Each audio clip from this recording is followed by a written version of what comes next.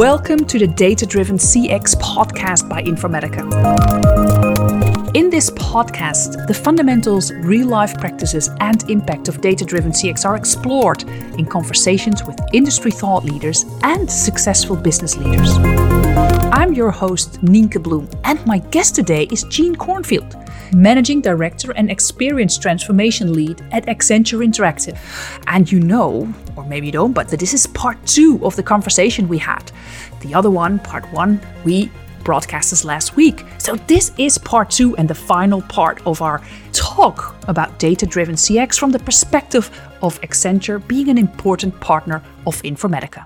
When looking at these customer journeys, but also when you take it bigger, going back to that transformation part, what in your perspective are the key elements of success of these transformations? So we look at 5 dimensions of a holistic company transformation that is oriented toward growth as the primary driver. And I'll go through the 5 dimensions individually. And there's a lot of depth under each, but I want to make sure that we address each in a little bit of detail because, as we said earlier, talking about customer journeys, some of these are words that people use a lot, but without defining how we use them, it may be misleading. So the first dimension is for a company to be purpose-led. Now, I think most of us understand that purpose is not cause marketing and is more than just creating a meticulously crafted statement that gets applied to walls and websites and t-shirts. It goes deeper than that. And so there are actually 3 layers of purpose. The first is what I call big P purpose, and that's the company's purpose. What is the company's role in the world? And then you have medium P purpose or brand purpose. And that is, what is the company's role in the lives of its customers? And then small p purpose, which is customer purpose. And of course, our customers come to us with any number of purposes over the course of their relationship with the company. And when you identify this universe of purposes, it comprises what I call your customer's purpose portfolio. And for BX companies, and in particular, BX marketing organizations, sales and service organizations, understanding your customer's purpose portfolio is as important, if not more important, than understanding your own product portfolio. Because each purpose in that portfolio is the end point of a customer journey. Each purpose in that portfolio is the thing around which experiences are designed. The other thing to consider besides those 3 layers of purpose is that if all you do is define these beautiful aspirational statements, but don't actually change how anyone does their job, you set yourself up to create very high expectations that the organization is not likely to deliver on.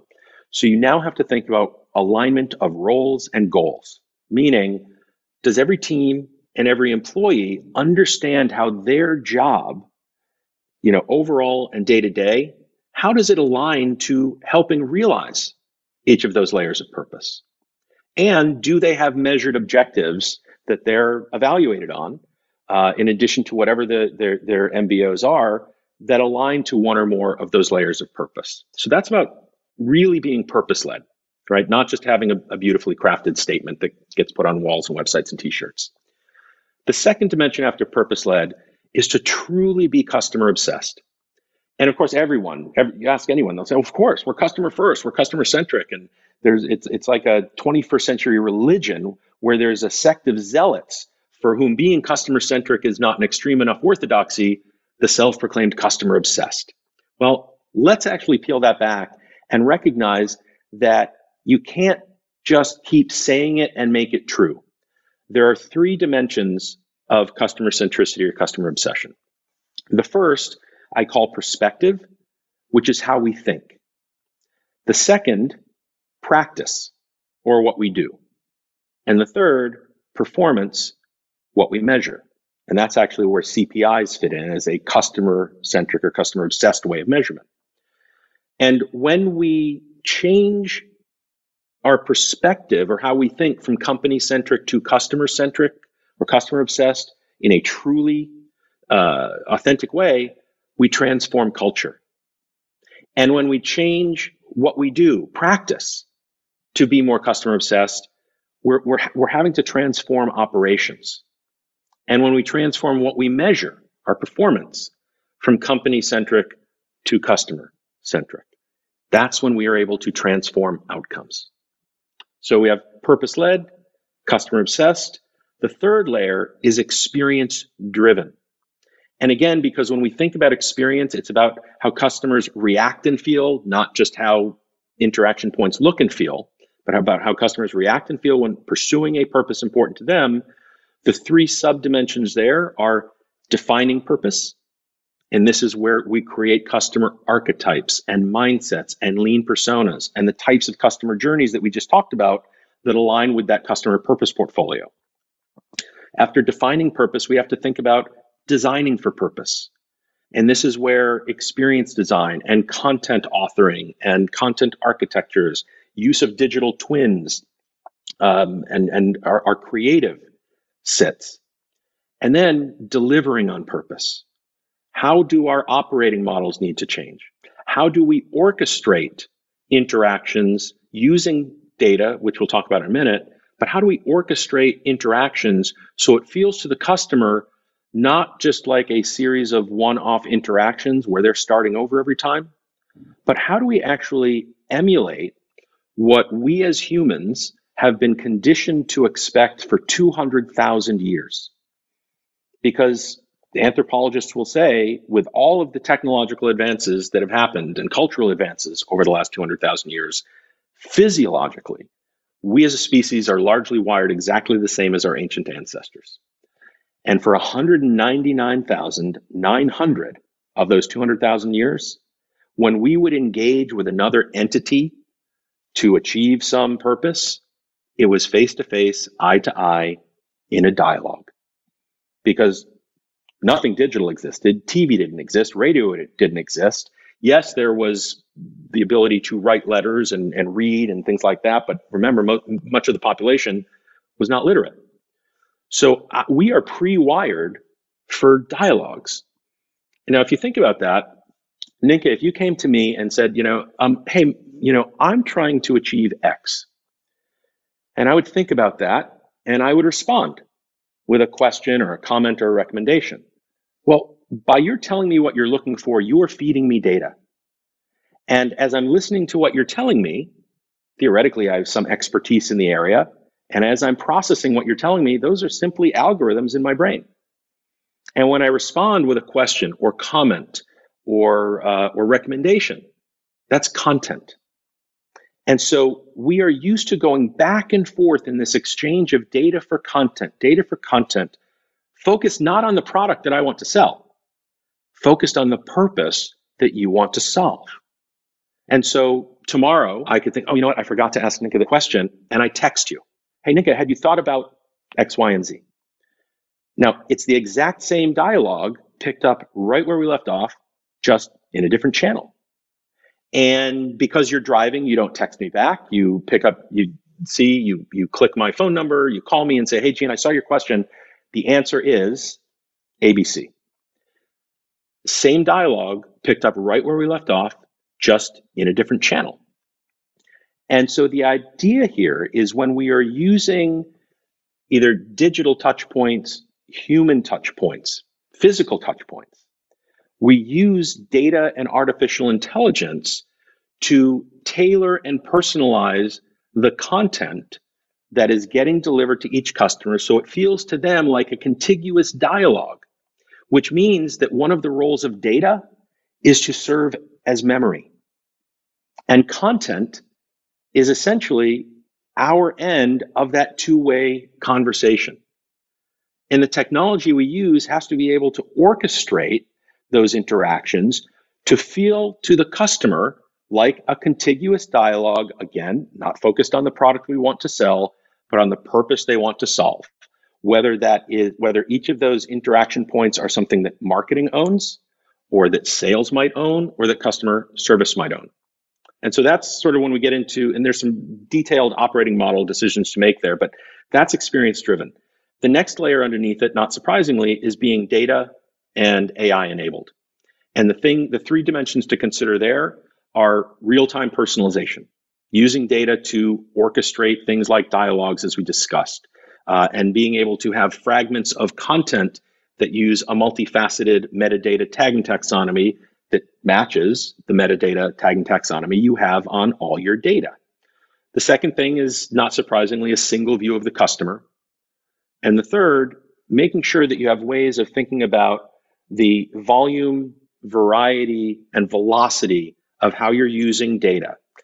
Having really solid master data management from the beginning is so key. And again, that's where Informatica plays probably the most prominent role of anyone that I've worked with. And again, we talked about, start simple, but with the right tools and practices. So that's data and AI enabled, and then technology scaled. That is the final and fifth dimension, but it's the last thing we consider. And the three things we think about there are the technologies of experience, whether it's customer data platforms, content management systems, marketing resource management systems, customer experience management, e-commerce, et cetera. And we think about using two-speed IT and using APIs with headless architectures. And really looking at how do we have as much of our technology platform portfolio as possible, taking advantage of cloud offerings. And so when you think about those 5 layers, if we think, from the top, you've got sort of purpose-led, customer-obsessed, experience-driven. That's where mindsets come in and drive. And if we go from the bottom up through technology scaled and data and AI enabled into experience-driven, that's where tool sets and skill sets come in. So it's actually that middle layer of experience where mindsets, tool sets, and skill sets all converge to enable truly transformative outcomes that are focused on the customer and ensuring that our operations and our mindsets and our content and everything that we do is anchored on how do we help as many customers as possible achieve the outcomes important to them and use data and technology to tailor and personalize those dialogues and experiences and interactions at mass scale, knowing that the better a job we do of enabling our customers to achieve the outcomes or purposes important to them, the greater value customers will return to our companies in the form of sales, growth, profitability, loyalty, lifetime value. I think the way that you describe the model, but also the holistic view on it all and the 2 paths that you describe, I think are, for many people, it sounds so logic. But looking at it, it also feels like changing the whole company, like the purposes, the 3 different levels on purpose. But changing all these things is where should companies start when looking at this? What's your suggestion? Because many people are I want to start, but where? Yeah, it's a great question. And that's often both the hardest and the easiest. I mean, the easy answer is, how do you eat an elephant one bite at a time? But similarly, we have many companies that do start at the enterprise level, really thinking about purpose and working their way through it. Again, working at 2 speeds, delivering on immediate priorities, but also taking a step back to lay the groundwork and the vision and strategy for how do they move forward thoughtfully and judiciously and realize value iteratively over time. But that can also be done at the departmental or team level. So the key here again is at whatever level you're starting, define your organization's purpose, whether it's at the company level, the brand level, or even a team level. What is your purpose? And make sure that it's more about customers than it is about yourselves. And it's not about what we do to customers or what customers do for us, but about what we do for, or even better, what we do with customers. And part of that too is research-based, but I want to make sure that we draw the distinction between surveys and other forms of evaluative or quantitative research. And we focus at this stage on exploratory, ethnographic, qualitative research to really understand customers deeply, even though they are small populations, understand the nature of unmet needs or pain points or unarticulated needs or current experiences that customers are having. We can figure out the number of customers having them with a follow-up quant research later on, but for now, We want those great exploratory insights. And so you can even just pick, if let's say you have a customer life cycle that could be something like learn, buy, get, use, pay, renew, whatever it happens to be, pick one of those or even a subset in one of those to do some exploratory research. And once you have those research insights of understanding the customers better and the customer's purpose portfolio within that area of learn, buy, get, use, pay, whichever one you choose, you'll also be able to derive artifacts like customer mindsets and lean personas and archetypes and current state journeys. And you'll have insights to be able to inform ideation of what the future state experience should be. And then there are methods that you can use to look at the 50 or 100 great concepts that have been ideated and just run quick analysis. First, what's the relative customer impact? And you can use t-shirt sizes, small, medium, large, extra large. What is the business impact? And again, you can use t-shirt sizes, or depending on your business, you can say, well, this is a $50 million impact, or $100 million, or $500 million, or $5 billion impact. And once you understand the potential impact of each concept, you go through what I call capability dependency analysis, which is for each concept, what capabilities or dependencies must exist or must be true in order for the company to deliver on that concept. And those capabilities and dependencies might be certain types of data or certain sources of data. It might be technological dependencies or capabilities, or operational or organizational. And as you do that analysis for each concept, you build out a matrix that allows you to see that many concepts have many shared dependencies or capabilities. And then quickly just do a current state analysis for each of those capabilities or dependencies. Where are we today? And which of these concepts can we actually do in the near term because there's good impact, but low dependencies or capabilities that we don't yet have? And that way, and then you figure out based on that analysis, what does the longer term roadmap look like so that you can start, and this is a few month effort. It's not, you don't start day one in terms of what are you going to execute, but it also doesn't take years of planning. This is a 3-4 month effort typically. And now you have your roadmap and you understand what the work plan looks like on what teams need to do what work so everyone's oars are in the water rowing in the same direction. But you're able to start this, going back to what we were saying earlier about how do you make sure you're delivering near-term value? Well, you pick those new concepts that are high impact for customers that have low dependencies on capabilities or things that don't exist, or that they're things that can be addressed in relatively short time with relatively short money. And you then iteratively execute on those different concepts and underlying capabilities as needed over time so that you get into a mode where you are constantly delivering new value and not waiting years for that value to accrue, but it's a matter of months. And then quarter after quarter, you're delivering new value. And rather than being stuck making incremental improvements from your current state, you have the exact same teams putting in the same amount of effort, but they're making iterative progress toward the future state. And so it's a little bit of going slow to go fast, but this is how companies get out of the mode where they're just applying 21st century tools to their 20th century business function and really transform to be a modern 21st century company that authentically puts customers at the center and uses data and technology not to scale their business function, but to scale how they can be customer obsessed and personalized to every customer at mass scale. I think it's very, very interesting. And when you look at, and the listeners of our podcast are data-driven CX leaders, and they have a very important role in this transformation. Like looking at that, seeing the successful leaders, what do they do? What kind of behavior or decisions? What do you see them do? I'd say four things. First, find a balance to operate at two speeds. Yes, you have to devote resources to making progress on your core and the key deliverables or outcomes that are expected of you, but also make sure you're doing what we just talked about laying the groundwork for transformation and executing that transformation in a thoughtful, methodical way that is not just about new tool sets and skill sets, but really at its foundation is about applying new mindsets. So it's finding a balance at those two speeds.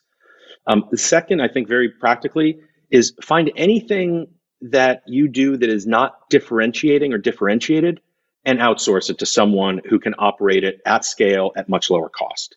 And the two key things there is, number one, it frees up your teams to focus on higher value transformational activities that are going to have higher impact. And it also frees up money to invest in the transformation itself, because I don't know too many companies I work with who complain that they have too much budget and don't know where they could possibly spend it. Don't exist. No, right. The third one is, unfortunately, realize that the clock is ticking. One of the things I so often see are people who are brought into a role to be change agents, to run transformation, and get caught up in that whack-a-mole game of the near-term value, quick win. So again, if you're operating at two speeds, you can deliver some quick wins while laying the groundwork for the more transformational outcomes. Again, as we discussed, you can still iteratively deliver quick wins. You want to do that. My recommendation there in order to do that, though, is, find a modern, well-skilled outside partner who can give you both speed to the outcomes that you need to achieve while that clock is ticking, and who can also work with your internal teams to upskill them in new ways of thinking and new ways of working, so that you're building those muscles for the long term internally, and your partner is really there just to get you speed to outcome and to make sure your teams are building those muscles. And then the fourth thing, sort of ending on a, I think, more positive note, is, remember, fortune favors the bold. Don't be afraid to be bold. I think that now is a time where those who are overly cautious, unless one's company culture dictates that, will find themselves not making enough progress to warrant keeping their job in anywhere between 1 and 3 years. Wow, I think these are very practical, but also need some boldness from the leaders that are out there, and make some real decisions and stick to them. I love this conversation, Gene. Thank you so much for giving us your and Accenture's perspective on, transformation. Thank you so much for this valuable conversation. It's been my pleasure. Thank you so much, Nika. You're welcome. Well, that was a great conversation. We've talked about so many things, and the two things that I will remember is his 5 dimensions of growth. I think these are so important, and especially looking at it at data-driven CX perspective, we need this purpose-led elements, and then working through these 5 different dimensions. The other things that I really, really like, is his perspective on leadership on data-driven CX. It's these 4 elements you need to do, and be bold. Don't you think we all should be? So thank you so much, Gene, for your valuable insights. And of course, if you as a listener want to connect to him, please reach out through LinkedIn, and the info is in our notes. To learn more about data-driven CX, go to informatica.com/CX. And of course, check our notes for much more resources, the ebooks we mentioned, and all things you want to learn on data-driven CX.